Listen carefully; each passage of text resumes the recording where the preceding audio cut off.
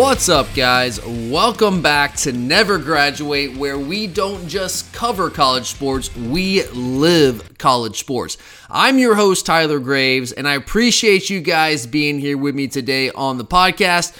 This thing keeps on growing and growing week after week, and I have you guys to thank for that, so thank you very much for being here. That is obviously the most important thing you can do to support this podcast, but if you haven't already, it'd also be great if you guys follow the podcast on Twitter. That's at NoGradPod. Spread the word to friends and family, coworkers, anyone and everyone in your life that is remotely interested in college football. Tell them this is the podcast for them. And if you're really enjoying the podcast, which I hope that you are, and you want to be awesome and go above and beyond to help this podcast grow, it'd be amazing if you would let other people know about it by leaving a 5-star rating and review on Apple Podcasts, on Spotify too. If they let you do that, I'm not exactly sure how that works on Spotify, but I know on Apple Podcasts, you can leave those reviews and click those 5 stars. You have no idea how much that helps a new podcast grow and attract new listeners. So if you do like the podcast, any and all help along those lines would be greatly, greatly appreciated. But as for today's show, I'm gonna call a little bit of an audible here this week. I know over the past 2 weeks, I've been going through the 2022 college football schedule, identifying the most important games each week. We did September a couple weeks ago. We did October last week. So today, this week, would be the day to wrap all of that up and do November. But the more I think about it, the less relevant that seems to be to me, because it's just so hard. It's so hard to predict which games are going to be most important that far out into the season. September, you got a pretty good idea because most teams are still in contention early on. October gets a little bit tougher, a little bit murkier, but you can still make a reasonably accurate projection in October. November, yeah, I don't know about November. That's a lot tougher. So I've been thinking about skipping the month of November for a week or so. I know we got started on this train a couple weeks ago, so I wanted to finish it. I'm one of those guys, when I start something, I want to finish it. I don't like to leave things kind of just hanging out there. So I wanted to finish it, but then I got this idea to do an Upset Alerts episode, which I got really excited about, but I didn't know if I would have time to fit it in before the season kicked off. So I had to make a decision. What do I do here? So since I run the podcast and I'm the one making the content decisions, exclusively making the content decisions for this podcast, I ultimately decided to do what I wanted to do, which is the Upset Alerts episode, because quite honestly, that's more exciting and more fun to me. So that's what we are doing on today's episode. I'm putting teams on Upset Alert each week of the college football season. And let me explain what I mean by quote-unquote upset alert. These are emphatically, hear me here, these are emphatically not upset picks. I am not picking these teams to lose. I'm not calling for the outright upset yet. For me to do that, to go that next step and call for these outright upsets, I need to actually see these teams in action before I'm ready to go that far. But what these are, they are games that I have my eye on closely here a month before the season starts as potential earth-shattering, season-changing, mouth-gaping would-be upsets. These are potential upset spots. Most of them involve bigger name programs. Not all of them, but most of them do. They at least involve programs that are viewed favorably, I would say, as potential title contenders of some sort, be that division titles, conference titles, or national titles. And when I put a team on upset alert, I want to make sure I'm clear about this before we get into it. If I put a team on upset alert, it can't be like a 3 or 4 point spread. Like that, to me, that's almost too small of a margin to even call it an upset. I guess technically by definition, if an underdog wins a game, it's an upset. But like if it's 3 or 4 points for a spread, like that's a mild upset at most. That's not season changing. That's not earth shattering. So these games that I'm going to highlight for you today are games that I have chosen as my upset alert picks each week of the season that no one is really talking about or predicting in the preseason as a upset spot. So those are my two criteria here. It's got to be a pretty sizable spread. I would say at least like a touchdown-ish spread, if not more. Ideally more than that, but at least a touchdown-ish. And it's got to be a game that no one out there on a national scale is really talking about openly as a potential upset spot, that no one's really taking seriously as a game that the favorite could potentially lose. These are the games that when you take out the helmet schedule and you're going down each team in a conference's schedule and you're marking out the wins and the losses, these are games that without even really thinking about it, you put an automatic W for. But maybe upon further review, upon closer inspection, it might not be as clear-cut a W as you might initially think. Or at least there's that potential for it to not end up being a W for that team. And let me give you an example of kind of what I'm talking about here. So Georgia, for example, is a 2-touchdown favorite against South Carolina in Columbia week 3. So on one hand, that does meet one of my criteria. Georgia is a heavy favorite on the road against South Carolina week 3. So normally that would qualify for an upset alert, right? Georgia, significant favorite on the road. Maybe South Carolina can find a way to beat them. But it doesn't really meet my other criteria because it's way too popular of a preseason upset pick. Too many people are talking about that as a potential spot where Georgia could trip up early in the season, replacing all those defenders and all that inexperience on their defense. That wouldn't qualify because it doesn't meet both of those criteria. Too many people are calling for that. So it's kind of on the radar, right? So I'm looking for off-the-radar potential upset picks in this segment. So I hope that makes sense. I think it's easy enough, but let's go ahead and let's get started with week 1 here. Now, this one is a little bit different than the rest of them. I don't have like a power program. I wouldn't call this program a power program. I guess they are one of the more higher profile programs in the Pac-12, especially once USC and UCLA officially make the move to the Big Ten. This will be one of the remaining probably top 2 programs in the Pac-12, but I don't think they're a power player on the national scale. At least they haven't been over the past 4 or 5 years. But the spread is huge in this game. And no one's really talking about this. And I get why no one's talking about this game because no one really cared about them last year. I'm talking about the Washington Huskies. They were terrible last year. Obviously, we know Jimmy Lake got fired. Kalen DeBoer's coming as the new head coach. And I'm sure most of you have no idea who Washington is even playing in week 1 because it's not a Power 5 team. They've got Michigan State a couple weeks later, but in week 1, they're not playing a Power 5 team. But they are on upset alert in week 1 on this podcast. They are facing Kent State at home. Now, you're probably sitting there saying, Kent State, Tyler, come on, what are you talking about? They're going to kill Kent State.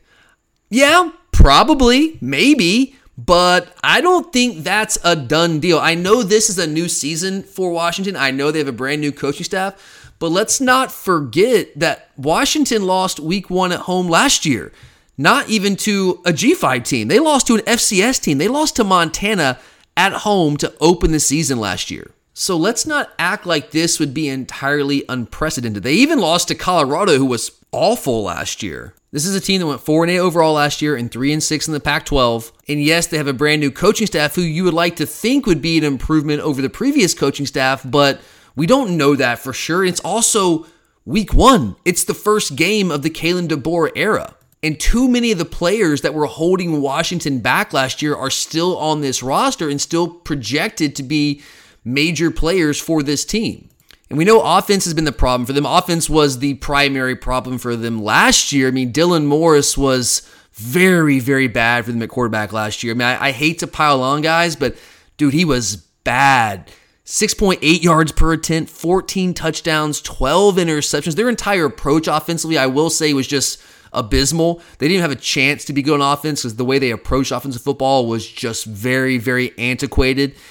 But they do bring in Kalen DeBoer, so you like to think that would give the offense a little bit of a shot in the arm. We know he has a reputation as a great offensive mind, and maybe he unlocks Dylan Morris's potential, and that's assuming Dylan Morris even wins the job. He brought in Michael Penix, who he knew from his days at Indiana. But my question would be, when has Michael Penix actually been like a really good quarterback? He's been okay, but I mean, when he was at Indiana, last year, he dealt with some injuries, but in 2020, I know Indiana had a really nice year in 2020, got a lot of national love, and it was a great year for their program. It really was. And Penix was a big part of that, but he really wasn't that good. I mean, 56% completion percentage, 7.5 yards per attempt. I know there's some familiarity there with Kalen DeBoer and his offense, obviously, and that is reason for hope, I guess, for the Washington fan base, but if you're resting your hopes on Michael Penix Jr., I just don't know, man. I don't know if he's ever really been that guy. And then you have Sam Heward, who is this big former 5-star prospect that's kind of been waiting in the wings, waiting his turn, and I just don't know if his turn's ever going to come at this point. I know he's still young. There's still time, but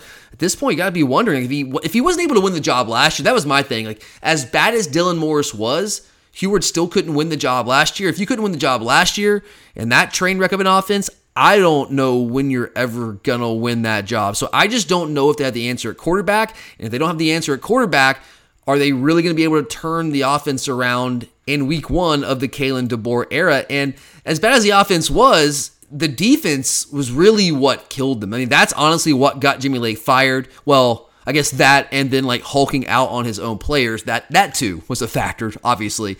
But the defense fell off a cliff. And Jimmy Lake was the former defensive coordinator. He's a defensive guy. But man, last year was a problem for them on that side of the ball as well. I mean, if you look at some of the numbers last year defensively, I mean, I guess scoring defense was okay. They were 37th nationally, gave about 23 points a game. Total defense was solid, top 25 total defense, but they could not stop the run to save their lives. They gave almost 200 yards a game on the ground, almost 5 yards per carry, and that's why Washington went 4-8. I mean, their offense has been bad. That's nothing new. Ever since Chris Peterson retired, their offense has been a problem for them. So you kind of expect that, but they were able to play good enough defense that they could at least stay competitive in games. But when the offense is terrible, and then the defense falls off a cliff, well, that's a recipe for 4-8, losing to Montana at home to open a season. So I don't expect Washington to be great right off the bat. At least I don't think that's a guarantee. I know Washington fans want to believe that, and I do think Kalen DeBoer is going to be an upgrade at head coach, and he's going to fix some of the offensive problems eventually, but that early in the season, I don't know. I still got to think there's going to be some major growing pains and some major issues for them offensively. But it's not just Washington not being a team that I really believe in. Kent State is a good MAC team, guys. They are a legitimate MAC team. They played in the MAC title game last year. They lost, but they got there.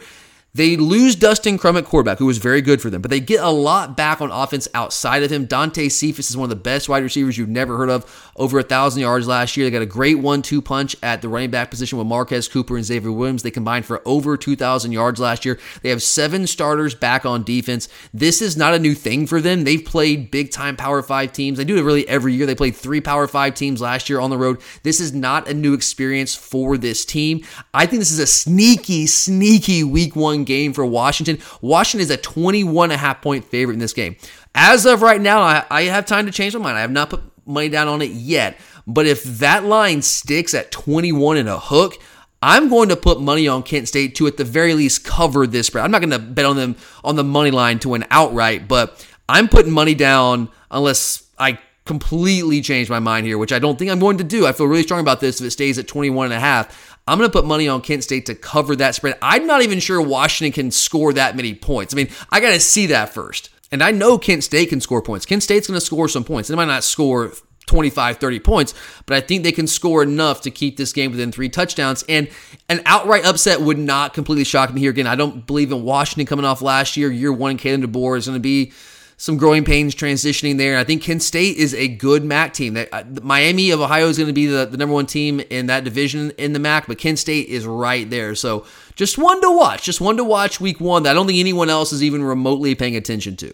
And then another game in week 2 that I think is completely off the radar. No one's talking about this as an upset spot. No one's really even talking about this period right now in the preseason because it's not a glamour matchup. But Wazoo, the Washington State Cougars, are heading to Madison, Wisconsin in week 2 as a 13.5-point underdog. Again, I'm not sitting here calling for the outright upset here right now. I want to see both these teams play week 1, and I don't even know how much that'll tell us in week 1 with their overmatched opponents. But I think Wazoo has a legit shot to pull this upset. I'm closer to calling this as an outright upset pick than I would be Kent State at Washington. I think Washington State has a legitimate shot to upset Wisconsin, and it's a combination of things. Number 1, it is a large part of the fact that I don't believe in Wisconsin. I really don't believe in Wisconsin. I don't believe in Graham Mertz. The program has been very stable. This is the pinnacle of stability in college football. But Wisconsin is what they are. They are what they are. They are essentially the exact same team year in, year out. The only thing that changes are the players themselves. In some years, they're more talented than others. Some years, they're more experienced than others, but they look the same. The players look the same. The offense looks the same. The defense looks the same. Nothing ever changes. And there is some virtue in that because they're at least always in the Big Ten West picture. They're in the conversation there. But on the other hand, they don't have the ceiling that some of these other programs in the Big Ten have. They are not ever really going to be a legitimate playoff or national title contender with that formula. And Graham Mertz, for all the hype he got coming out of high school as the guy who was going to change the game for Wisconsin at quarterback, he's been much the same as every Wisconsin quarterback. In fact, I would say he's been worse than your average Wisconsin quarterback. I mean, the numbers are bad. I mean, he started off really hot in that first game in 2020, but really cooled off the rest of the way. And last year, he was just flat out bad. 59.5% completion percentage, under 60%, under 2,000 yards passing, only 6.9 yards per attempt, 10 touchdowns to 11 interceptions, only a 121.3 quarterback rating. The guy, any way you cut it, was not good. He was a problem for Wisconsin last year. And guys, that Wisconsin defense was awesome last year. We always talk about how great Georgia's defense was, and rightfully so. The Georgia defense was fantastic, the best in the country. But Wisconsin's defense was right there. Like wherever Georgia was and whatever ranking you're looking at, whatever statistical category you're looking at, Wisconsin was right there. So they found a way to go 9-4 and 6-3 in the Big Ten, despite having an absolute liability at quarterback because their defense was that good. But I have some questions about their defense this year. They only returned 3 starters. They're losing essentially everybody off last year's team. And I know you can say the same thing about a team like Georgia, of course, because Georgia's losing a lot of guys. You saw those guys get drafted in the NFL draft back in, what was that, late April, early May, whenever that was. But Wisconsin does not recruit like Georgia. It takes more time for them to build that back up and get the experienced players in there than it does for a team like Georgia, who is truly just in a reload situation. Now, I do 100% believe in Jim Leonhard as a defensive coordinator. I think he is one of the best, if not the best, defensive coordinators in the entire country. That guy is the real deal. But I have some questions about the pieces that he has to work with this year. And if you combine that with Graham Mertz being your quarterback, and yes, you get Braylon Allen back at running back, who is fantastic. I don't know if you guys know, he was only 17 last year, right? How many times do you hear him talk about that? Every single freaking game the guy played, about 7 times a game. But he's back this year. He was a guy that really kind of came on about halfway through the year. He's a big, strong, physical back. I mean, he is a Wisconsin running back. That's what he is. But they also lose their 3 top receivers from last year. They lose Danny Davis, Kendrick Pryor, Jake Ferguson at tight end. Those guys are gone, and they're supposed to be better offensively. I know they're bringing Bobby Ingram as a new offensive coordinator. Hopefully change things up, but the Wisconsin offense never changes. It's always the same. So I'll believe their offense changes when I actually see that. So I think Wisconsin is vulnerable here. And I know Washington State was not a great team last year, but they did close out the season strong, won their last 2 games, beat Washington in the Apple Cup 40-13, and got to a bowl game. They lost that game. They ended up 7-6 on the year. They were 6-3 in the Pac-12. So once they made the coaching change from Nick Rolovich to Jake Dickert, they had a pretty good season once that happened. And so Jake Dickert was able to parlay that into the full-time job. But the real reason to watch out for Washington State here is the transfer they've got at quarterback. I'm sure a lot of you have probably heard the name, but if you haven't, you need to make sure you remember this name. This dude's name is Cameron Ward. He's a transfer from Incarnate Word, which is a small school in Texas. But this dude, I know it's a small school. I know it's the FCS, but he absolutely lit up the FCS last year. 47 touchdowns, 4,600 yards passing. He was a Walter Payton Award finalist, which is basically the FCS equivalent of the Heisman Trophy. And how does this guy from Incarnate Word in Texas end up on the Palouse? Well, he followed his offensive coordinator. His offensive coordinator, Eric Morris, is an air raid guy who took the offensive coordinator job at Washington State. So there you go. There's the connection. And with all of the big-time players that Wisconsin is going to have to replace last year, guys like Leo Cheval, Jack Sanborn, having to replace all those guys on that fantastic Wisconsin defense from last year, having to play Washington State, Cam Ward and Washington State with what I believe is going to be a very prolific offense, having to face them week 2 when they still are going to be trying to figure some things out defensively, figuring out their personnel. I think that could potentially be a scary spot for Wisconsin. Again, I'm not ready to call for that outright upset yet, but it would not shock me at all if Wazoo went into Madison and pulled this upset. So yes, I'm definitely going to be putting the Badgers on upset alert week 2 at home against Washington State. Okay, moving on to week 3. Now, I know this is a spot where a lot of people would put Georgia at South Carolina, but as I previously explained, That doesn't really fit both my criteria because I think that's just way too popular of an upset pick. Too many people are talking about that in the preseason for me to go with that one. So I'm going to go. This one is probably the most off the radar pick of all the picks I've got here, of all the potential upset alert spots. And this one barely made the list. I was trying to find one that wasn't Georgia and South Carolina because we're going to talk about Georgia later on, and that's just too popular. So this is kind of a fringe one because Purdue is the favorite in this game, or at least I project they're going to be the favorite in this game. But kind of like Washington, Purdue's on a power program. I'm going to include them on this list, though, because they are certainly in the conversation to win the Big Ten West. There are people out there that are picking Purdue with Aiden O'Connell coming back with how they ended the season with that crazy win in the Music City Bowl against Tennessee to take the next step and win the Big Ten West and play for a Big Ten title. I'm not one of those people, but those people exist. There are people out there doing that. So by virtue of that, they made the list here. Again, this is like the fringiest pick I've got here, but my Week 3 upset alert is Purdue at Syracuse. And like Wisconsin and Washington State, it's partly a lack of belief in Purdue or questions about Purdue and their true viability as a Big Ten West contender, and also a little bit about Syracuse. I think that's a team that has some offensive weapons. They were really good on defense last year, which no one really talks about because no one cared about them last year. And they have some intriguing pieces offensively. Now, they got to improve the passing game, which that was a problem for them last year. But they're an intriguing team. I think they are a scary team that's going to upset somebody this year. And I think that Purdue could be that first victim. My questions about Purdue really pertain to the offense. Like, defensively, they're fine. They're okay. But they lose George Karlaftis, who was the best player on defense last year. The defensive coordinator, Brad Lambert, has taken the DC job at Wake Forest, so he's no longer there.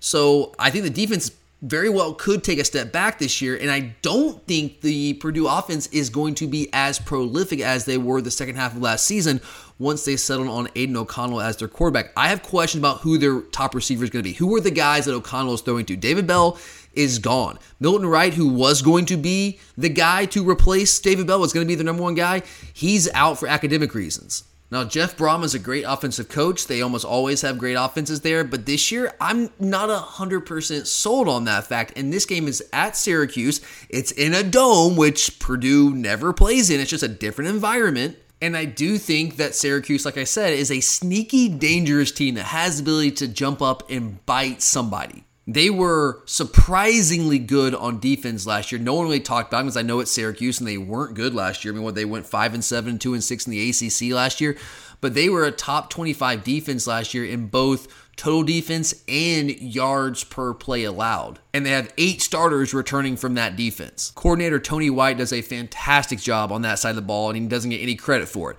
Now, offensively, which is usually under Dino Babers, that's what Syracuse has been known for. Like when they had that good year a couple years ago, when they won, 9-10 games a couple years ago, their offense was the reason for that. It wasn't the case a year ago, and it's not that they didn't have talented players. I mean, Sean Tucker was one of the best running backs in the entire country last year. I mean, the guy was just 4 yards away from being a 1,500-yard rusher, averaged 6.1 yards per attempt. Garrett Schrader is a dynamic runner in his own right. The transfer from Mississippi State had 781 yards on the ground, 14 touchdowns, 26 touchdowns between those two, a dynamic 1-2 punch in the run game for Syracuse. But the problem was Garrett Schrader was a disaster throwing the football. At times, they didn't even try to throw the football. I mean, he threw for under 1,500 yards, 9 touchdowns to 4 interceptions. But I do think that Schrader has more potential. Now, Mississippi State, he got moved to receiver his last year there. He comes over to Syracuse, wins the job, but he had like a whole year of development that was just wasted because he was playing receiver at Mississippi State. But now he's had a full year as a starter under his belt. I do expect him to take a stride forward this year. But a big reason why I'm a believer in the Syracuse offense taking a significant step forward this year is they brought in the Virginia offensive brain trust. So Robert Anae was offense coordinator at Virginia the past couple years under Bronco Mendenhall. And if you weren't watching their offense, you were flat out missing out because that was probably the most fun offense to watch in college football. Just from like a game calling standpoint, like play calling standpoint, how they structure their offense. They were doing things offensively at Virginia, especially with Brennan Armstrong, that no one else in the country was doing. Things I'd never seen before. And Robert Anae and the rest of their staff offensively, a bunch of them they brought over from Virginia. It's not just Robert Anae. They've done a really good job of featuring dual threat mobile quarterbacks. Whether it's Bryce Perkins a couple years ago when they won the ACC Coastal, whether it's Brenton Armstrong, who was a dynamic passer for them, but was also a fantastic runner. They didn't run him as much in design runs last year because he was dealing with a little bit of an injury, but when that guy's healthy, he is a dynamic running quarterback. And so they figured out different ways to get them involved and do all sorts of different things with Keaton Thompson. It's a fantastic offense to watch. And I'm very curious to see what they're going to be able to do with Garrett Shrader. Because basically what they did at Virginia is they made a living off of taking unconventional type talents and finding ways to feature them and maximize their abilities. Because Brenton Armstrong's an unconventional quarterback. If you watched him play, he's 100% an unconventional quarterback. So is Bryce Perkins, very unconventional. But they were all extraordinarily productive in that offense because Robert Anae and the rest of that offensive staff got extraordinarily creative and found ways to utilize their abilities and maximize what they were able to bring to the table. And I have a feeling that Robert Anae is going to be able to do that with Garrett Shrader. He has limitations as a passer. There's zero doubt about that. But have you seen Brenton Armstrong throw a football? It's not a pretty looking ball, but he finds a way to be effective within that offense. That's one of the reasons I'm not so high on Virginia this year is I don't know if Brenton Armstrong is going to be as productive and effective without Robert Anae outside of that system. So I'm curious to see how that plays out. But I do think Garrett Shrader is going to be the beneficiary of Robert Anae's offensive mad scientist play calling here this year. So I think this is a very legitimate upset spot. I don't know. I haven't been able to find a line for this game. It's completely off the radar. No one's talking about it. No one really cares about it. But I know that Purdue is a darling for some people as a Big Ten West title pick. And I think that Syracuse has a chance to upset them week 3 in the Carrier Dome. All right, so we've made it through the first 3 weeks of the season. I got to go a little bit faster here or we'll never get through all these. I got 12 weeks. I'm not going to do rivalry week because are there really any upsets in rivalry week? I guess technically, yes, an underdog could win the game, but for me, all bets are off when it comes to rivalry week. You throw out the record books and chaos happens. Chaos reigns supreme that last week of the season. So we're going to go through the first 12 weeks of the year. I've made it through 3, so we've got 9 more to go. So I'm going to go a little bit faster with these. But coming up week 4, I've got Notre Dame on upset alert when they travel to Chapel Hill to take on Mac Brown and the North Carolina Tar Heels. Now, this was another fringe one because Notre Dame is only a 6.5 point favorite as of right now. It depends on what sportsbook you look at, 6.5 to 7 points. So it's right there at a touchdown, right about a touchdown. So we'll say it fits the criteria there. And this is certainly not a game that I've heard anyone talk about, a game that Notre Dame could potentially lose this season. You've heard them talk about USC, maybe Clemson, but North Carolina is not a team on the radar as a team that could potentially upset Notre Dame, especially after you lose a guy like Sam Howell. But I find North Carolina to be a very intriguing team this year. Obviously, they're losing Sam Howell, as I mentioned. That's a big loss for them. He was the best quarterback they've had in quite some time in Chapel Hill. But there are some intriguing pieces here. Number one, they have Josh Downs coming back, who might be the best receiver in the country. I know, obviously, Jackson Smith and Jigbo would have something to say about that. I know Jordan Addison would have something to say about that. But Josh Downs is at least in that conversation. That guy is a stud. I think Antoine Green's a guy that could be a really nice 1-2 punch with Josh Downs at receiver. British Brooks did some nice things down the stretch for them at the running back position. The big question for North Carolina is going to be the quarterback position. We know that. Is it going to be Drake May, the highly recruited redshirt freshman, or is it going to be Jacoby Criswell, a guy who's been around for a couple years? We'll see how that plays out during fall camp. But if North Carolina hits on the quarterback position, that's a big if, but if they hit on either Drake May or Jacoby Criswell, this team actually could end up being a sneaky good football team. I know they were not good on defense last year. They haven't been good on defense in a while. They bring in Gene Chizik to right the ship, who actually used to be the coordinator at North Carolina under Larry Fedora. He's coming back for another go-round. They were terrible last year on defense. They were 105th nationally in scoring defense, 97th in rushing defense, 84th in passing defense, 94th in total defense. They were 100th in defensive efficiency, 106th in defensive explosiveness. Any way you look at it, North Carolina's defense was bad last year, but they did deal with some injuries. And here's the thing about North Carolina. They've recruited very, very well under Mac Brown the past couple of years. They've recruited some big-time players on defense. Now, they've been young the past couple of years. They've taken some bumps along the way, but a lot of those guys are now ready to become impact players. Guys like Tony Grimes at cornerback, guys like Storm Duck, potentially an impact true freshman on the defensive line and Travis Shaw out of the state of North Carolina, which everybody in the country wanted. They have some players on that side of the ball. I'm curious to see if Gene Chizik can find a way to get more out of them. They have to find a way to get more out of those guys. So if they can do that, just get at least marginally better defensively, and they hit on the quarterback position, watch out for this game in Chapel Hill, because I'm still not 1,000% sold on Notre Dame. Michael Mayer is fantastic. I think Chris Tyree is a really good player. I just got done rewatching the Fiesta Bowl from last year. I think Chris Tyree can be a really good explosive running back for them. Isaiah Foskey off the edge as a pass rusher. That dude's dynamic rushing the passer. But I'm just not sold on the quarterback position. I know Tyler Buckner is the favorite to win that job, but he played a fair amount last year, and you could see the potential. He's a dual threat guy. He's very athletic. I'm just not sure. I mean, I know it's a different year. What I saw from him last year, he was certainly not there from a passing standpoint, and I need to see that from him before I fully buy into this Notre Dame team. I was honestly surprised that this line was only 6.5 right now. But on the other hand, I kind of get it, because I think Vegas kind of has some of the same questions I had about Notre Dame. Do they actually have a guy at quarterback? Do they? I don't know. And there's a lot of potential. There's a very high ceiling for North Carolina this year if they can hit on some of these young guys that they brought in the past couple years. They've recruited very, very well. So would not surprise me at all to see North Carolina upset Notre Dame in Chapel Hill in week 4. I'm putting Notre Dame on upset alert. And that takes us to week 5. Now, I've got Alabama. I'm just going to tell y'all right now. I've got Alabama on this list 3 different times. So this is the first time I'm going to mention Alabama. Alabama is not going to lose 3 games in the regular season. I understand that. They are going to be a heavy favorite in every game they play. In fact, I expect them to be a double-digit favorite in every single game that they play this season. And I think they deserve that. I think they are that much better than everyone, at least from a talent perspective, on their schedule this year. But double-digit upsets happen sometimes. And I think there are a couple of tricky spots on the road for Alabama this year. Will they lose all 3 of these that I've picked out to be on this episode? No, of course not.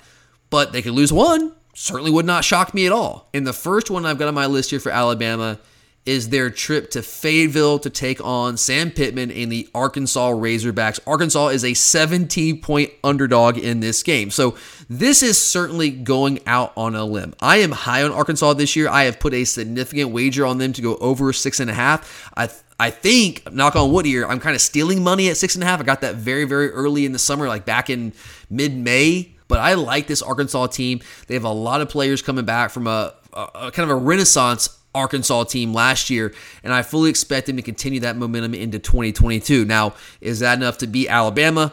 I mean, that is a stretch. I will admit that is certainly a stretch. But if you look at week 5, I think this is the game I could pinpoint as a potential upset spot. Alabama is the better team. Alabama is more talented. Alabama's going to be the better team, maybe more talented team every time they take the field in the regular season this year. That will always be the case, but it doesn't mean they can't lose. And we know how good Alabama is really on offense and defense. We know Will Anderson is a Heisman Trophy potential contender. I love Dallas Turner coming off the edge. But if there is a spot on that defense where Alabama might have a little bit more vulnerability than anywhere else, I think it's between the tackles. I think it's up the middle of that defense. They're good in the middle of that defense. They have really good defensive tackles. It's Alabama. Of course they're good. DJ Dale, Byron Young, Tim Smith, those guys are really good players. But they're not elite. At least they have not been elite to this point. We're not talking about Georgia's interior defensive line from last year. They aren't those guys. And an inside linebacker, I'm not 100% sold on those guys being superstars either. I know Henry To'oTo'o came with a lot of fanfare from Tennessee last year because he was a former 5-star recruit and did some good things for Tennessee when he was there under Jeremy Pruitt. But he was okay last year, guys. Like, he was a liability for them at times. And there's a reason he came back for his senior year. He came back because he didn't like his feedback from the NFL guys, from the scouts. That's the fact of the matter. He would not have come back because he loves Alabama that much. He came back because he didn't get good feedback because he didn't have a good year last year. And then you insert Jalen Moody for Christian Harris. I think that's a downgrade. Christian Harris is the better player. So I think, I'm not saying Alabama's weak up the middle of defense. I'm saying if there's a spot where they are vulnerable, it's the middle of their defense. And that just so happens to be where Arkansas does a lot of their work. With a guy like KJ Jefferson at quarterback, who's a dual threat guy, but he's a different kind of dual threat guy. He's a big, physical, pounded at you, like Tim Tebow-esque dual threat quarterback that just eats up yards in a physical manner. It's an interesting matchup for Alabama. Alabama's more talented. They should win the football game, certainly. But if Arkansas brings their A game, and I love Kendall Briles as offensive coordinator, I think he does a fantastic job of game planning and identifying teams' weaknesses. And let's not forget that Arkansas gave Alabama a hell of a game in Tuscaloosa last year. It was a 42-35 game. It's a one-touchdown game, and that was an Alabama team that played for national title last year and won the SEC. Now, I do think Arkansas will have a lot of issues stopping Alabama. I think that's fair, but is Alabama going to be as dynamic at wide receiver as they were last year, the past couple of years? I'm not sure the answer is 100% yes. I know people want to believe that it's just plug and play with Jermaine Burton and Tyler Harrell, those kind of guys. Maybe, possibly. I don't know. I don't know if that's 100% a done deal. And it's in Fayetteville. It's going to be a massive game. Obviously, the Hog faithful are fully in. They are bought into Sam Pittman and the culture of this team. And look, that's old hat for Bama. It's a wild place every time they play on the road. But if Arkansas gets off to a hot start, and let's say, Alabama's got to help them. Alabama turns the ball over a couple times like they did at A&M last year. They helped A&M win that game. A&M would not have won that game if Bama would have played their C-level game. Bama played very, very poorly in that game. So it's happened before. It could happen again. I think Arkansas is good enough to take advantage if Alabama does not play up to their potential in this game. But that's just the first of 3 Alabama upset alerts I've got for you today. But going on to week 6, I've got Clemson on upset alert as they travel up north to take on Boston College in Chestnut Hill. This has already been designated as the traditional annual red bandana game for Boston College, which if there wasn't already enough juice when you play Clemson at home when they come to town, that gives it a little extra juice. And then Clemson is still just a team that I don't know what to think about them. I know the frontline talent they have, especially on the defensive line, the defensive front seven. It's fantastic. It's as good as any front seven in the country coming into the year, at least their starting unit. I have questions about their depth, but that's kind of always the case with Clemson. They're really good with their starting 22 usually, but they might not have the depth of teams like Alabama and Georgia because they recruit really well, but they don't year in, year out recruit at that kind of level, and they have holes in their roster because Dabo Swinney has this inexplicable enmity towards the transfer portal and just won't go to the portal, and I think that works to the detriment of their overall roster, and it did come back to hurt them last year. They had a lot of injuries, whether it was the offensive line, the defensive line, receiver. They had injuries they had to deal with, and they just didn't have the quality depth that some of these other teams had. It's like a team like Georgia had a ton of injuries last year, but they still found a way to go undefeated during the regular season because they recruit at that top 3 level year in and year out. I know people think Clemson does, but they don't. They recruit at a top 10-ish level year in, year out, but not a top 3 level. Every now and then they'll finish inside the top 3, but that's not a consistent thing for them. So they just don't have the quality depth that teams like Georgia, Alabama, Ohio State have. So I have concerns there, but the big thing is I have so many concerns about DJ Uiagalelei in that offense. I do think they have some players that should be in for bounce-back years. I think Joseph Ngata, if he can stay healthy, can be a really good receiver for them. Same thing for E.J. Williams. I think in year 2 that Will Shipley should be improved. He was good for them last year. Him and Kobe Pace, the running backs, a really nice 1-2 punch. Davis Allen's a nice tight end that they have. But DJ Uiagalelei, man, I've said it before in this show. I will say it probably a couple more times before the start of the season. He was arguably, and I can make a really strong argument that he was the worst quarterback, at least from a production standpoint and numbers standpoint, in the entire ACC last year. That's not hyperbole, guys. That's a very, very real thing. And I know Dabo thinks they're just going to wave the magic wand and things are going to be magically fixed and he's going to be better this year. And maybe that's the case. No, they're really propping up the fact that he lost a lot of weight and got in better shape. And that should help.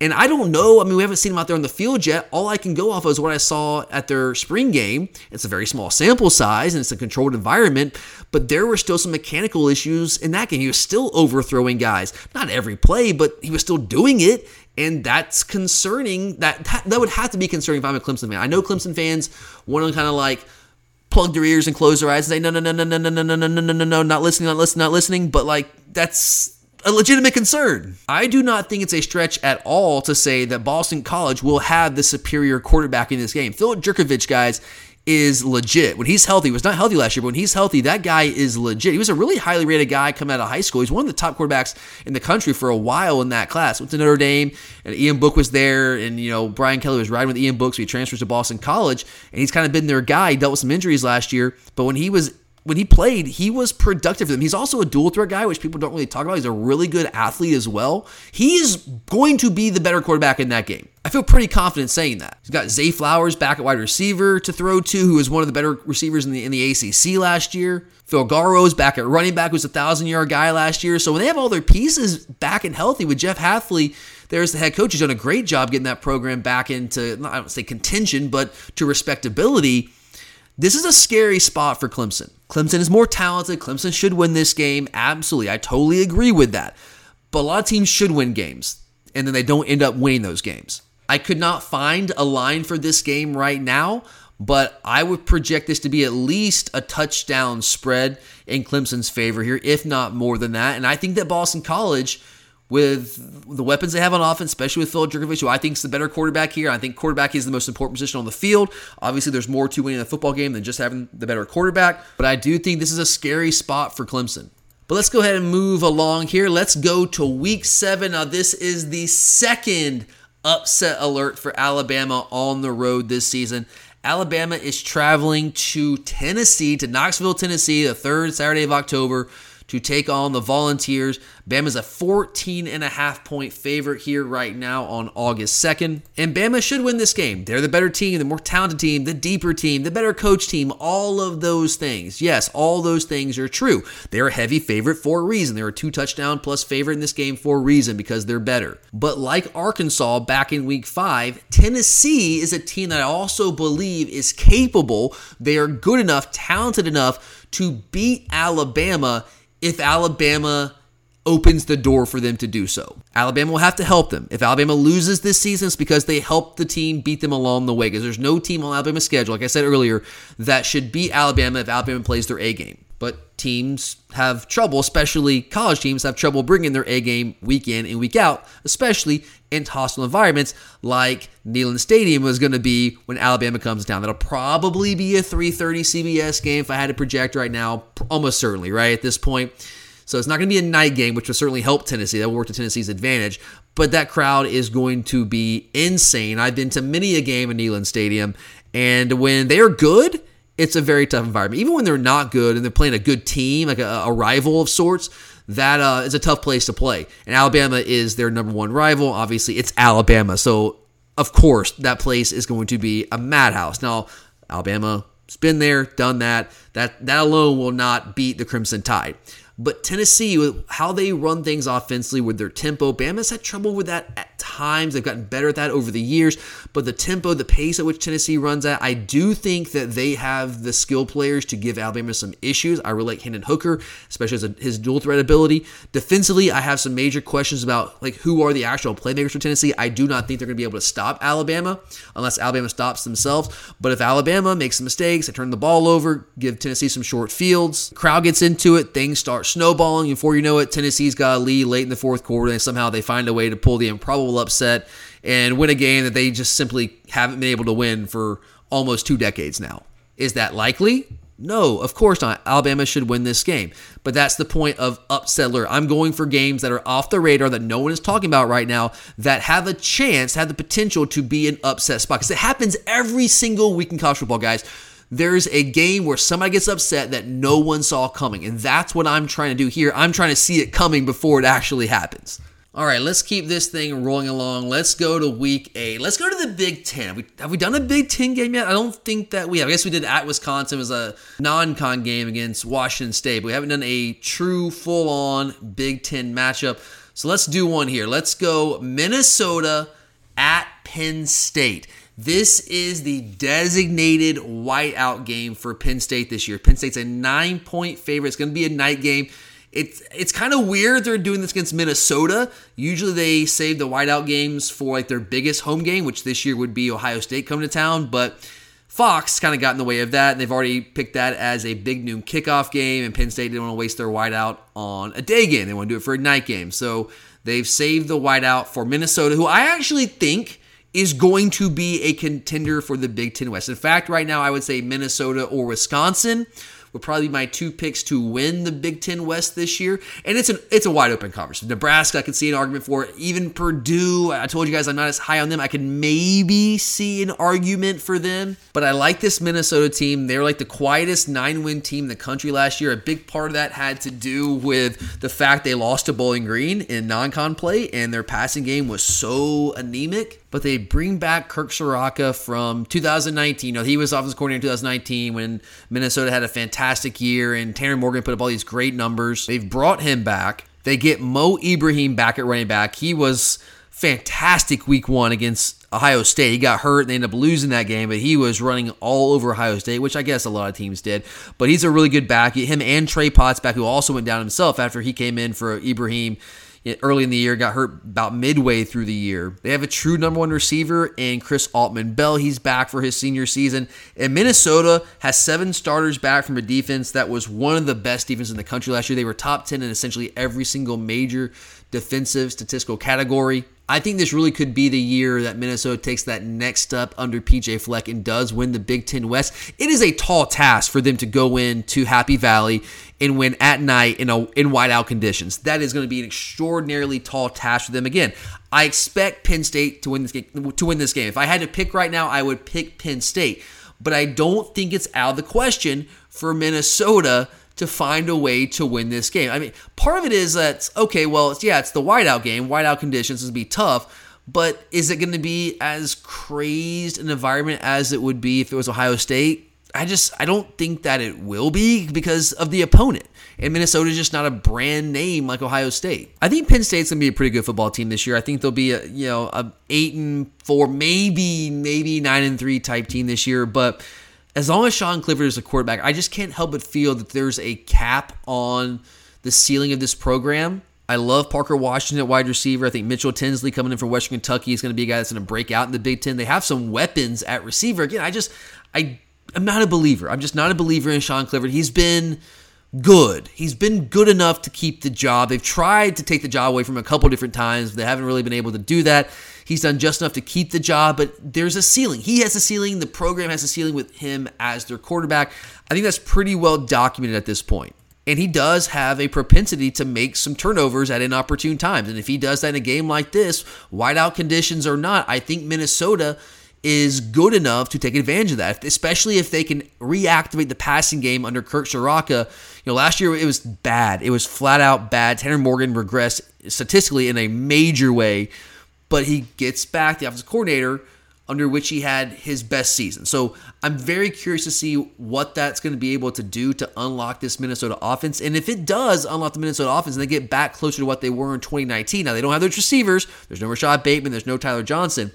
But they could absolutely come into Penn State, and I don't want to say shock the world, but as a 9-point underdog, it would be a pretty significant upset to come into Penn State, into Happy Valley, and win in whiteout conditions. All right, next up in Week 9, let's go to the Big 12. I don't think we've done a Big 12 game, so let's get to the Big 12 here. Oklahoma is making the trip to Iowa State as a 6-point favorite. I know I said one of my criteria was that it needs to be like at least a touchdown. Technically, touchdowns are 6 points, so we'll call it an upset alert. I'm putting Oklahoma on upset alert here as they travel to Iowa State. Now, this is a tricky one for me. I didn't really see any games that I loved as upset alerts this week, but I'm going to go with Oklahoma on upset alert here because Iowa State has played this program so well. Now, I know it's a little bit of a different story because it's not a Lincoln Riley Oklahoma team. It's a very different Oklahoma team. And I'm not a big believer in Iowa State this year. I think Matt Campbell's done a really, really nice job there. I mean, that program was one of the worst in all of college football, really, over the past 50-plus years. And he's done a really good job of stabilizing that program, raising their ceiling a little bit. They're losing a lot of key players. They're losing, obviously, Breece Hall at running back and Brock Purdy at quarterback. I think Brock Purdy was a little bit overvalued. I think he had a good first year or two, and then I don't want to say he fell off. He was never bad. I just don't think he was ever an elite quarterback, but he did a really good job for them for a couple years as a multi-year starter. You also lose your tight ends, Charlie Kohler. You lose Chase Allen. I like the receivers bringing back. I think Xavier Hutchinson's probably going to be one of the best receivers in the entire Big 12. I think Jalen Knowles is a guy that as a freshman last year did some good things to him as kind of like a true slot receiver. So I like those options there. I just have questions about the quarterback position. I know the coaching staff is high on Hunter Deckers, but we'll see. I don't know. Jaleel Bach's not going to be Breece Hall. He's just not going to be. This program, it hasn't really been built on offense. It's been built on defense. That's what Matt Campbell's built this program on. And then they were the ones that really kind of spearheaded this new 3-3-5 defense that's kind of really taken over all of college football, stopping these spread offenses.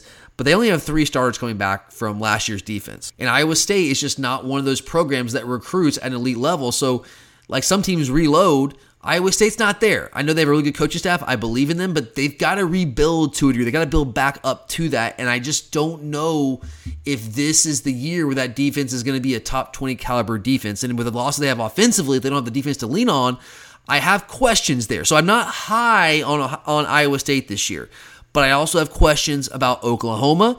We know Dylan Gabriel's coming in at quarterback, and he did a really good job at UCF. Jeff Lebby, he's a great offensive mind. He's been very productive wherever he's been calling plays. So you would think this is going to be a match made in heaven, right? He gets to kind of be reunited with Dylan Gabriel. It should be no problems. Marvin Mims back at receiver. Brent Venables is a defensive guy, one of the best defensive coordinators in all of college football the past decade plus, and he's going to fix all their defensive woes at Oklahoma and change the game for them. Maybe that's the case. I just don't know if year one's going to be that year. They have a lot of turnover guys, a lot of guys in the transfer portal. They went out and got a lot of guys from the portal. Culturally, I think it's going to be a little bit of a challenge this year. It's going to take them a year. It does really every new coach to establish their culture, especially when you have a culture like the Clemson culture that Brent Venables is trying to bring over, where it's just very different. He went on this little rant the other day about recruiting, about commitments and that kind of thing. It's just a different kind of culture, and it takes time to build that. It took Dabo Swinney time to build that. So I don't know if it's going to be smooth sailing right away for Oklahoma. Going to Iowa State, which can be Jack Trice, can be a tricky place to play. Matt Campbell, he has a habit of playing really well against the better teams on their schedule and finding ways to lose to teams that they shouldn't lose to. That's kind of been his MO there at Iowa State. And this just has all the makings of a game that Iowa State's going to play up in. Again, I'm not a big believer in Iowa State this year, but I'm also not a big believer in Oklahoma. I think, Oklahoma's better than Iowa State. They should win this game. But this game's only a 6-point line for a reason, and I do think that Oklahoma should definitely be on upset alert heading into Ames, Iowa. All right, guys, we are down to our final 3 upset alerts for today.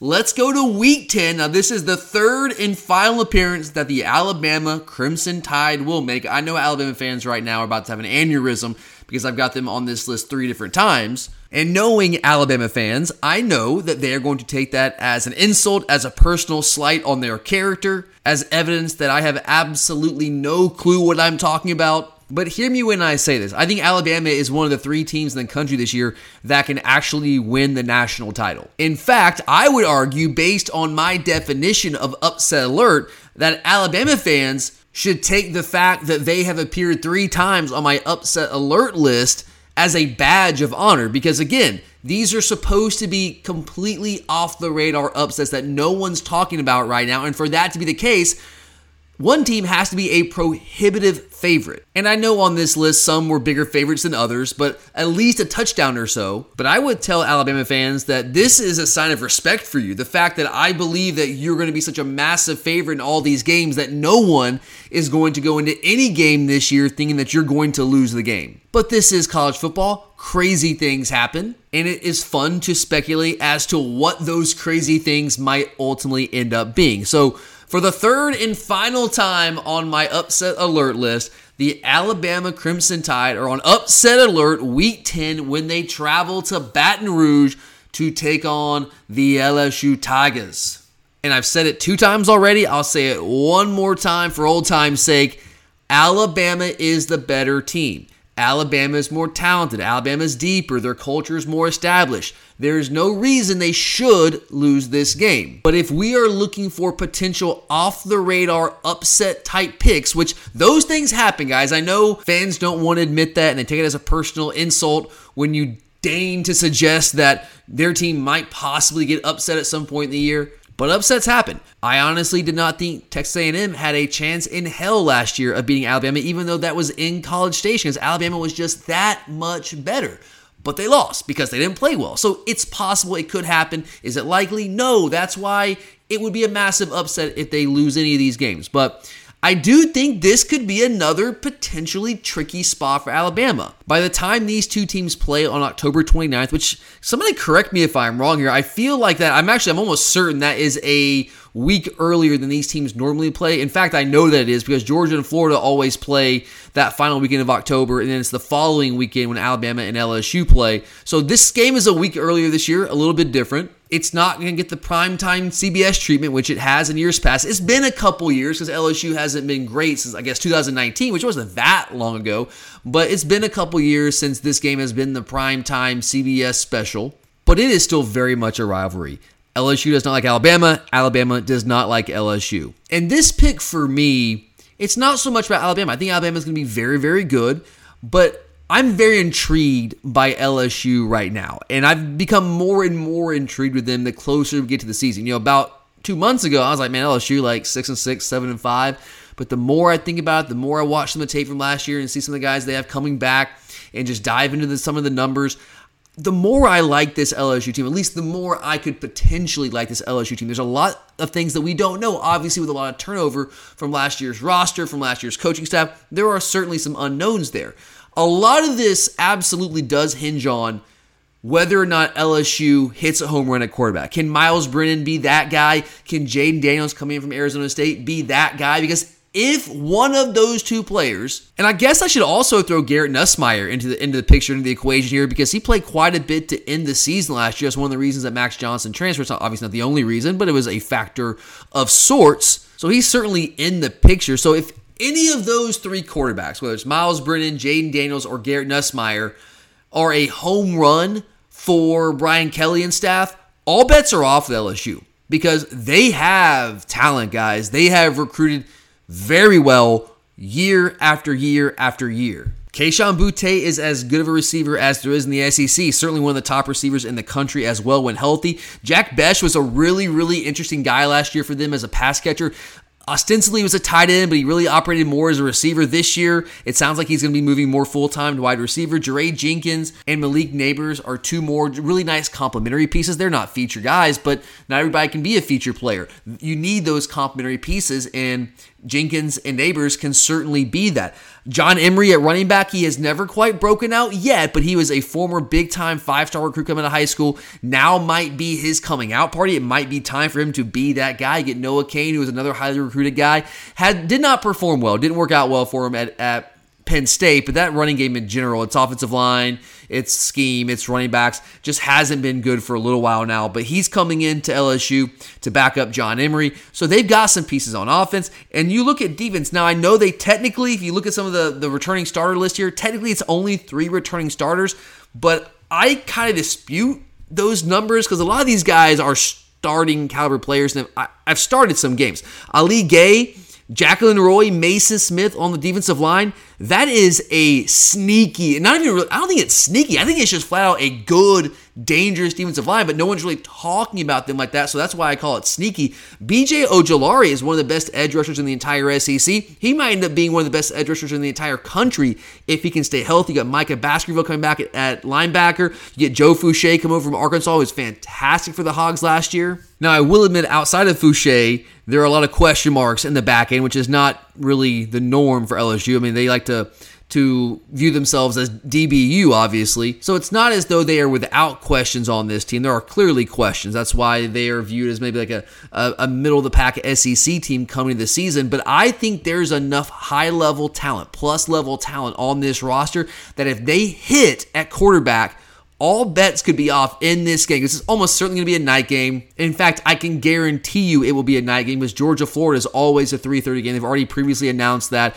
on CBS. So this is going to be a night game. It's going to be an ESPN night game. Alabama has won in Baton Rouge at night before plenty of times. I'm not sitting here saying they cannot, but I think this could potentially be a tricky spot because I know everyone's looking for a spot. Where could Alabama possibly trip up? And I think this is one of the spots where it could happen. I don't hear too many people talking about this as a potential spot.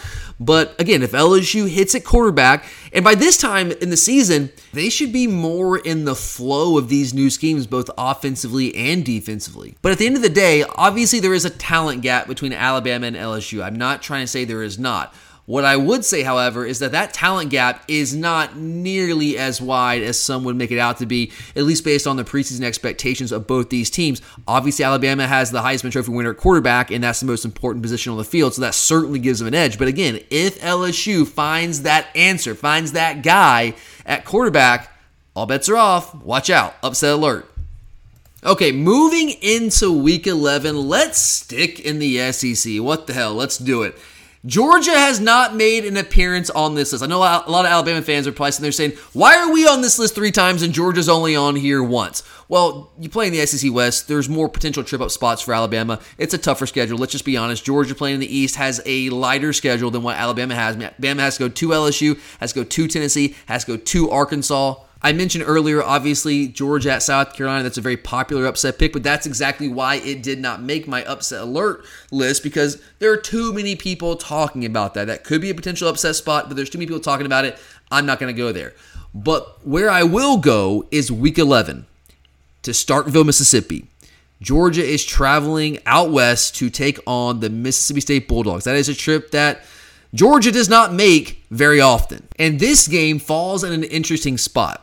It's following back-to-back games in Jacksonville against Florida and then Tennessee at home. Georgia will come off if they win both those games, will have come off of 2 really big divisional wins. And then they have at Kentucky following Mississippi State. So if you're looking for the classic trap game, I think this is it for Georgia. Because people are going to talk about Kentucky. You've already heard at SEC Media Days. You heard, who was it? I think it was Chris Doering, I believe it was, that said that Kentucky was going to beat Georgia November 16th. And he's not the first person that I have heard suggest that's a possibility. So there are already relatively high-profile members of the SEC media out there calling for Georgia at Kentucky as a potential upset spot. I also heard various prognosticators at SEC Media Days predict Georgia to lose at home to Tennessee. I heard people talk about Georgia losing on the road at South Carolina, as we mentioned a couple times. What I did not hear anyone suggest is that Georgia could potentially trip up and lose at Mississippi State. I could not find a line for this game right now. Maybe there's one out there. I couldn't find it.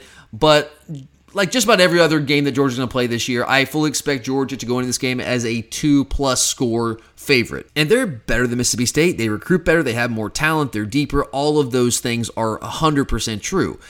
But it's a tricky spot on the road in Starkville. Cowbell's going crazy. Georgia's players are not going to be used to that. That's not something that they play. That's not a place they play every other year like those SEC West teams do. It's right smack dab in the middle of the toughest 4-game stretch of Georgia's season. It could be a situation where they're taking a deep breath after playing both Florida and Tennessee, and then also looking ahead to Kentucky the next week. But more than just that, I told you guys earlier this offseason, a month or so ago, a couple weeks ago, that I think Mississippi State is a vastly underrated football team. Their schedule is tough, so their record at the end of the day might not show that they're that good. They might end up being 6-6, 7-5. But they are a good football team, guys. They have a lot of players coming back from last year's team. They are one of only 7 teams to finish last season inside the top 50 of the S&P Plus and rank in the top 30 in Bill Connolly's S&P Plus returning production numbers. They've got a lot of talented players back, a lot of really highly productive players for them from last year, including their quarterback, the signal caller, who's now going to be going in his 3rd year as their full-time starter in Will Rogers. If you look at Mike Leach's history with quarterbacks, when he gets a guy for their 3rd year in the system, those players usually take off in a pretty big way. They do lose Mekhi Polk at receiver, but that's really never a problem for Mike Leach's offense. I mean, Polk was fantastic, but it's kind of a plug-and-play system at receiver, and they have a bunch of really talented guys coming back. Jaden Wallett's coming back. Jameer Calvin's coming back. Jaquavius Marks at running back, which I know you said, well, they don't run the ball that much. True, that's true, but they use the running back out of the backfield in the passing game quite a bit. They have 8 returning starters coming back on defense. This was a really good Mississippi State football team last year. Again, I know their record didn't indicate that. They ended up 7-6 on the year after the really, honestly, inexplicable bowl loss to Texas Tech. There were a number of games they absolutely should have won. The game at Memphis was flat out stolen from them, some of the worst officiating I've ever seen. They beat Arkansas in Fayetteville everywhere but the scoreboard because they had a kicker that just simply could not make a field goal, couldn't make the shortest field goals imaginable. They held open tryouts after that game on campus because that's how bad the kicking situation had gotten last year. They lost by a field goal to LSU at home. They lost to Ole Miss by 10 points at the end of the year. This easily could have been a team that was 9-4, 8-5, that caliber team. And I know when I did my blind resume for Mississippi State a couple weeks ago, and some of you might not have heard this, so I'm going to repeat it here, just to remind you guys, with their total yardage margin last year, they were plus 1,254 yards. What that means is that on the season, they outgained their opponents by 1,254 yards. Statistically speaking, that's more along the lines of a team that usually wins 8 or 9 games, not 6 or 7 games like Mississippi State did last year. In fact, that yardage margin was better than, here's just some random teams I pulled up. That was better than Baylor. That was better than Tennessee, better than Texas A&M, better than Iowa, better than Utah, who won the Pac-12. By the way, Baylor did win the Big 12 as well. Better than Oregon, who played in the Pac-12 title game. Better than Michigan State, that was an 11-win team last year. Better than Clemson, better than Wake Forest, who played in the ACC title game. Those are all teams that, if you look back to last year, most people would say, oh yeah, they were better than Mississippi State. And yeah, by record they were, but they also didn't have to play in the SEC West, with the exception of Texas A&M, which, oh, by the way, Mississippi State beat A&M in College Station. Mississippi State also beat a very, very good NC State team earlier in the year. They were like Nebraska light. They were a really good team that found ways to lose games. Not to the degree that Nebraska did, but they found ways to lose games, and that kind of masked how good they actually were, like how productive they were within games, with the exception of those missed field goals and a couple turnovers here and there. And they've got 16 starters back, including their third-year starting quarterback, back from that team. This is a good Mississippi State team. Georgia is in a trap game spot here. Georgia's better. They have more talent. They should win this game. But if you're looking for a game to put Georgia on like legitimate, true upset alert this season, a game that might be off the radar that no one really sees coming, I think this is the game. I don't think it's South Carolina. I don't think it's Tennessee at home. I don't even think it's Kentucky. That's going to be a tough game for Georgia, too. You can make an argument for that one, certainly. But no one's talking about this game. And I think more people should be looking at this game as we head into the 2022 college football season. And then finally, Week 12. I know, again, there are 13 weeks in the regular season. I get that, but rivalry weekend, man, it's just chaos. I don't know. I mean, technically, yes, I know someone's going to be a favorite, so if they lose, that's going to be an upset. You can put somebody on upset alert. But let's go with Week 12 here, and my upset alert team is Clemson, making their second appearance on this list. Now, this would not be as big of an upset, but Miami is traveling to Clemson as a 7.5-point underdog in this game. I happen to believe that Miami is going to be very good this year. I think Tyler Van Dyke is one of the best quarterbacks in the country. I think he's going to show that very early on this season.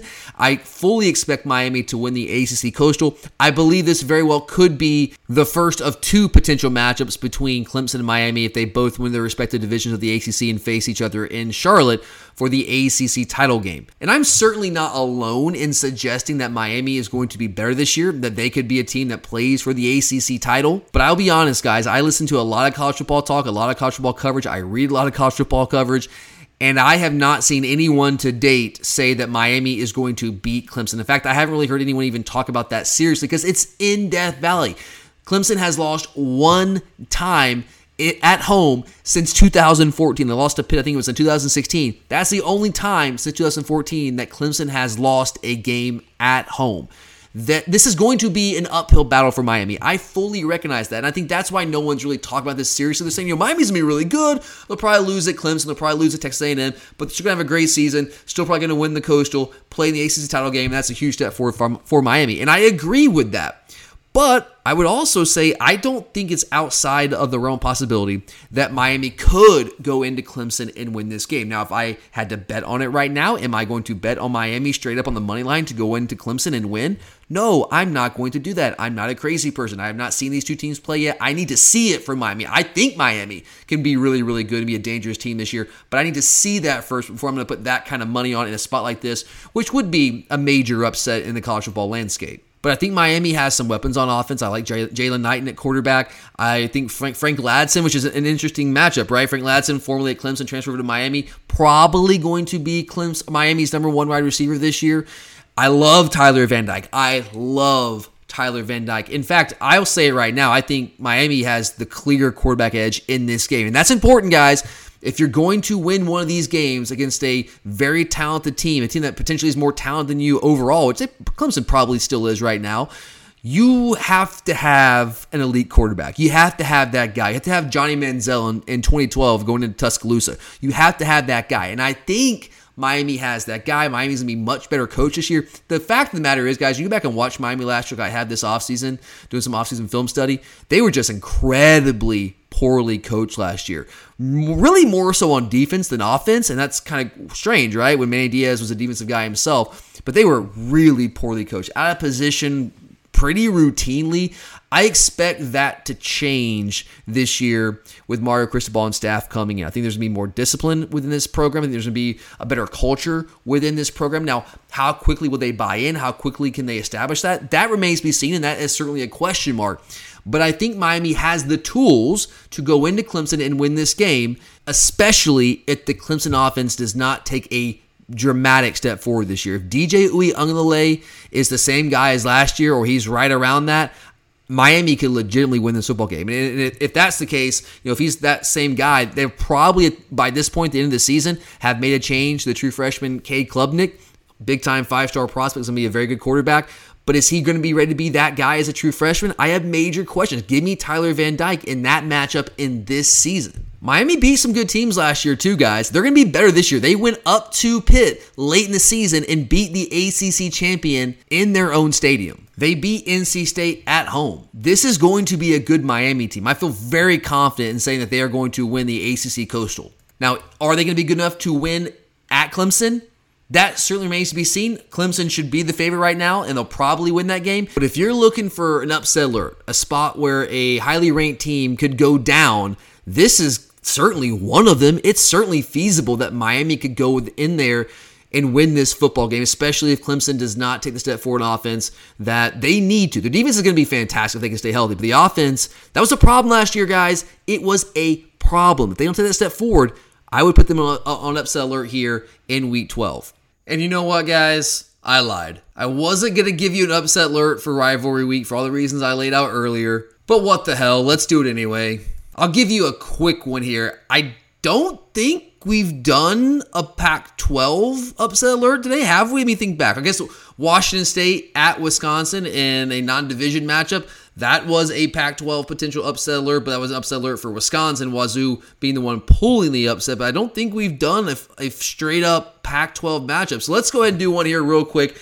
And I don't know how much of an upset alert this will actually amount to at that point in the season. The later you get in the season, obviously the harder it becomes because you just don't know how the season's going to transpire, who gets hurt, who gets upset. You just don't really know. But sitting here in early August, I would imagine that Oregon is going to be a touchdown or so favorite on the road against Oregon State in the Civil War. I'm not even sure we're supposed to still call it the Civil War. I think I remember reading somewhere, hearing somewhere that that's a no-no these days, just like calling the Georgia-Florida game in Jacksonville the world's largest outdoor cocktail party, which is exactly what it is. Apparently, calling that game that's also now against the rules. Can't do that, but whatever. No, I'm still going to do that. I'm still going to call this matchup the Civil War because that's one of the greatest rivalry names there is in the entire country. Why would we possibly do away with that? But I think Oregon, if they are indeed a touchdown or so favorite on the road against Oregon State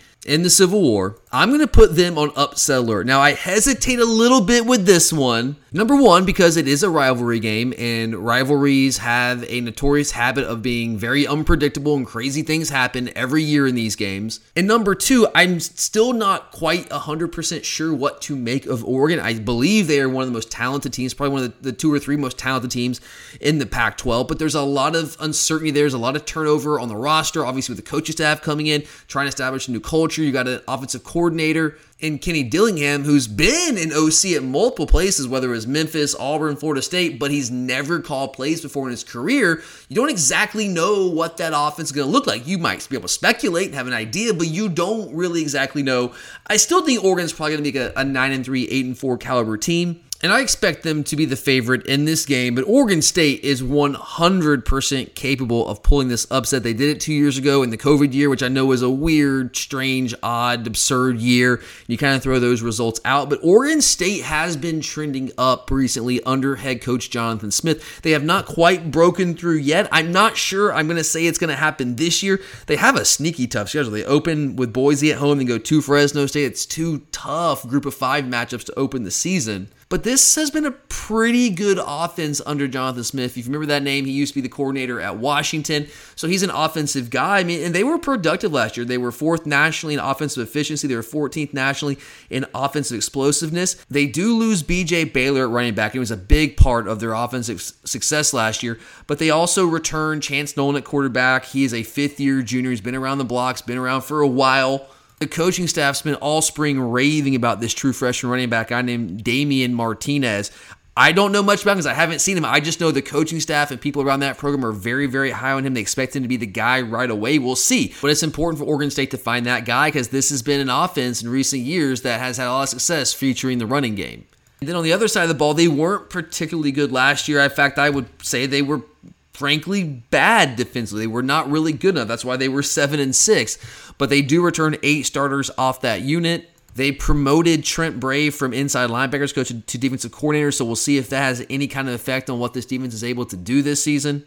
But there are enough players on this team returning from last year, and I have enough confidence in Jonathan Smith and that Oregon State offense, especially getting Chance Nolan back at quarterback, to think that this is a spot where they could certainly upset Oregon. This is an Oregon team that I think is going to be good this year. I don't think Oregon's going to be a 6-6, 7-5 type team. I think they'll probably be 8-4, 9-3. But it's an Oregon team that I do think is going to be vulnerable to being upset in a game like this, especially in a rivalry spot against an in-state rival who is capable of beating them and certainly wants to, because we know Oregon has been big brother in this rivalry, and anytime Oregon State gets a chance to beat them and senses blood in the water, kind of views Oregon as vulnerable, they're going to want to take full advantage of that. So I would certainly put Oregon on upset alert here to wrap up the regular season. But all right, guys, that's all I've got for you today. I sincerely appreciate all of you guys being here with me today to talk some college football. We are getting closer, guys. It is August now. We have actual college football this month. I cannot truly impart to you how exciting that is to me. I hope that's coming through, but I am freaking pumped up, man, and I know you guys are too. Unfortunately, we still have a couple of weeks left before the season kicks off, but that's okay. We're going to make the most of it. We still got a little bit of time here to preview the coming 2022 football season. Got some great content for you guys over the next couple weeks leading into kickoff. We're going to talk about teams that I like, teams that I don't like. We're going to take a look at the AP poll when it comes out, talk about teams that are too high, too low, just right. We're going to have a lot of fun with this leading up to week 1, I guess week 0, and we're going to have a predictions extravaganza as well. So a lot of great stuff for you guys. We're going to have some guests for you, maybe even as soon as later this week. We're going to try to get that worked out for you guys. Don't forget, if you enjoy the show, which I hope that you are, if you made it this far, I hope you're not subjecting yourself to something that you are not enjoying. But if you are enjoying the show and you are so inclined, it would be amazing if you would help us out and go give us a 5-star rating and review on Apple Podcasts, Spotify, wherever you can give us a rating. If you enjoy the show, that would be a huge help as we continue to try to grow this thing out. So thank you guys for being here. Always appreciate it. I'm Tyler, and I'll talk to you guys next time.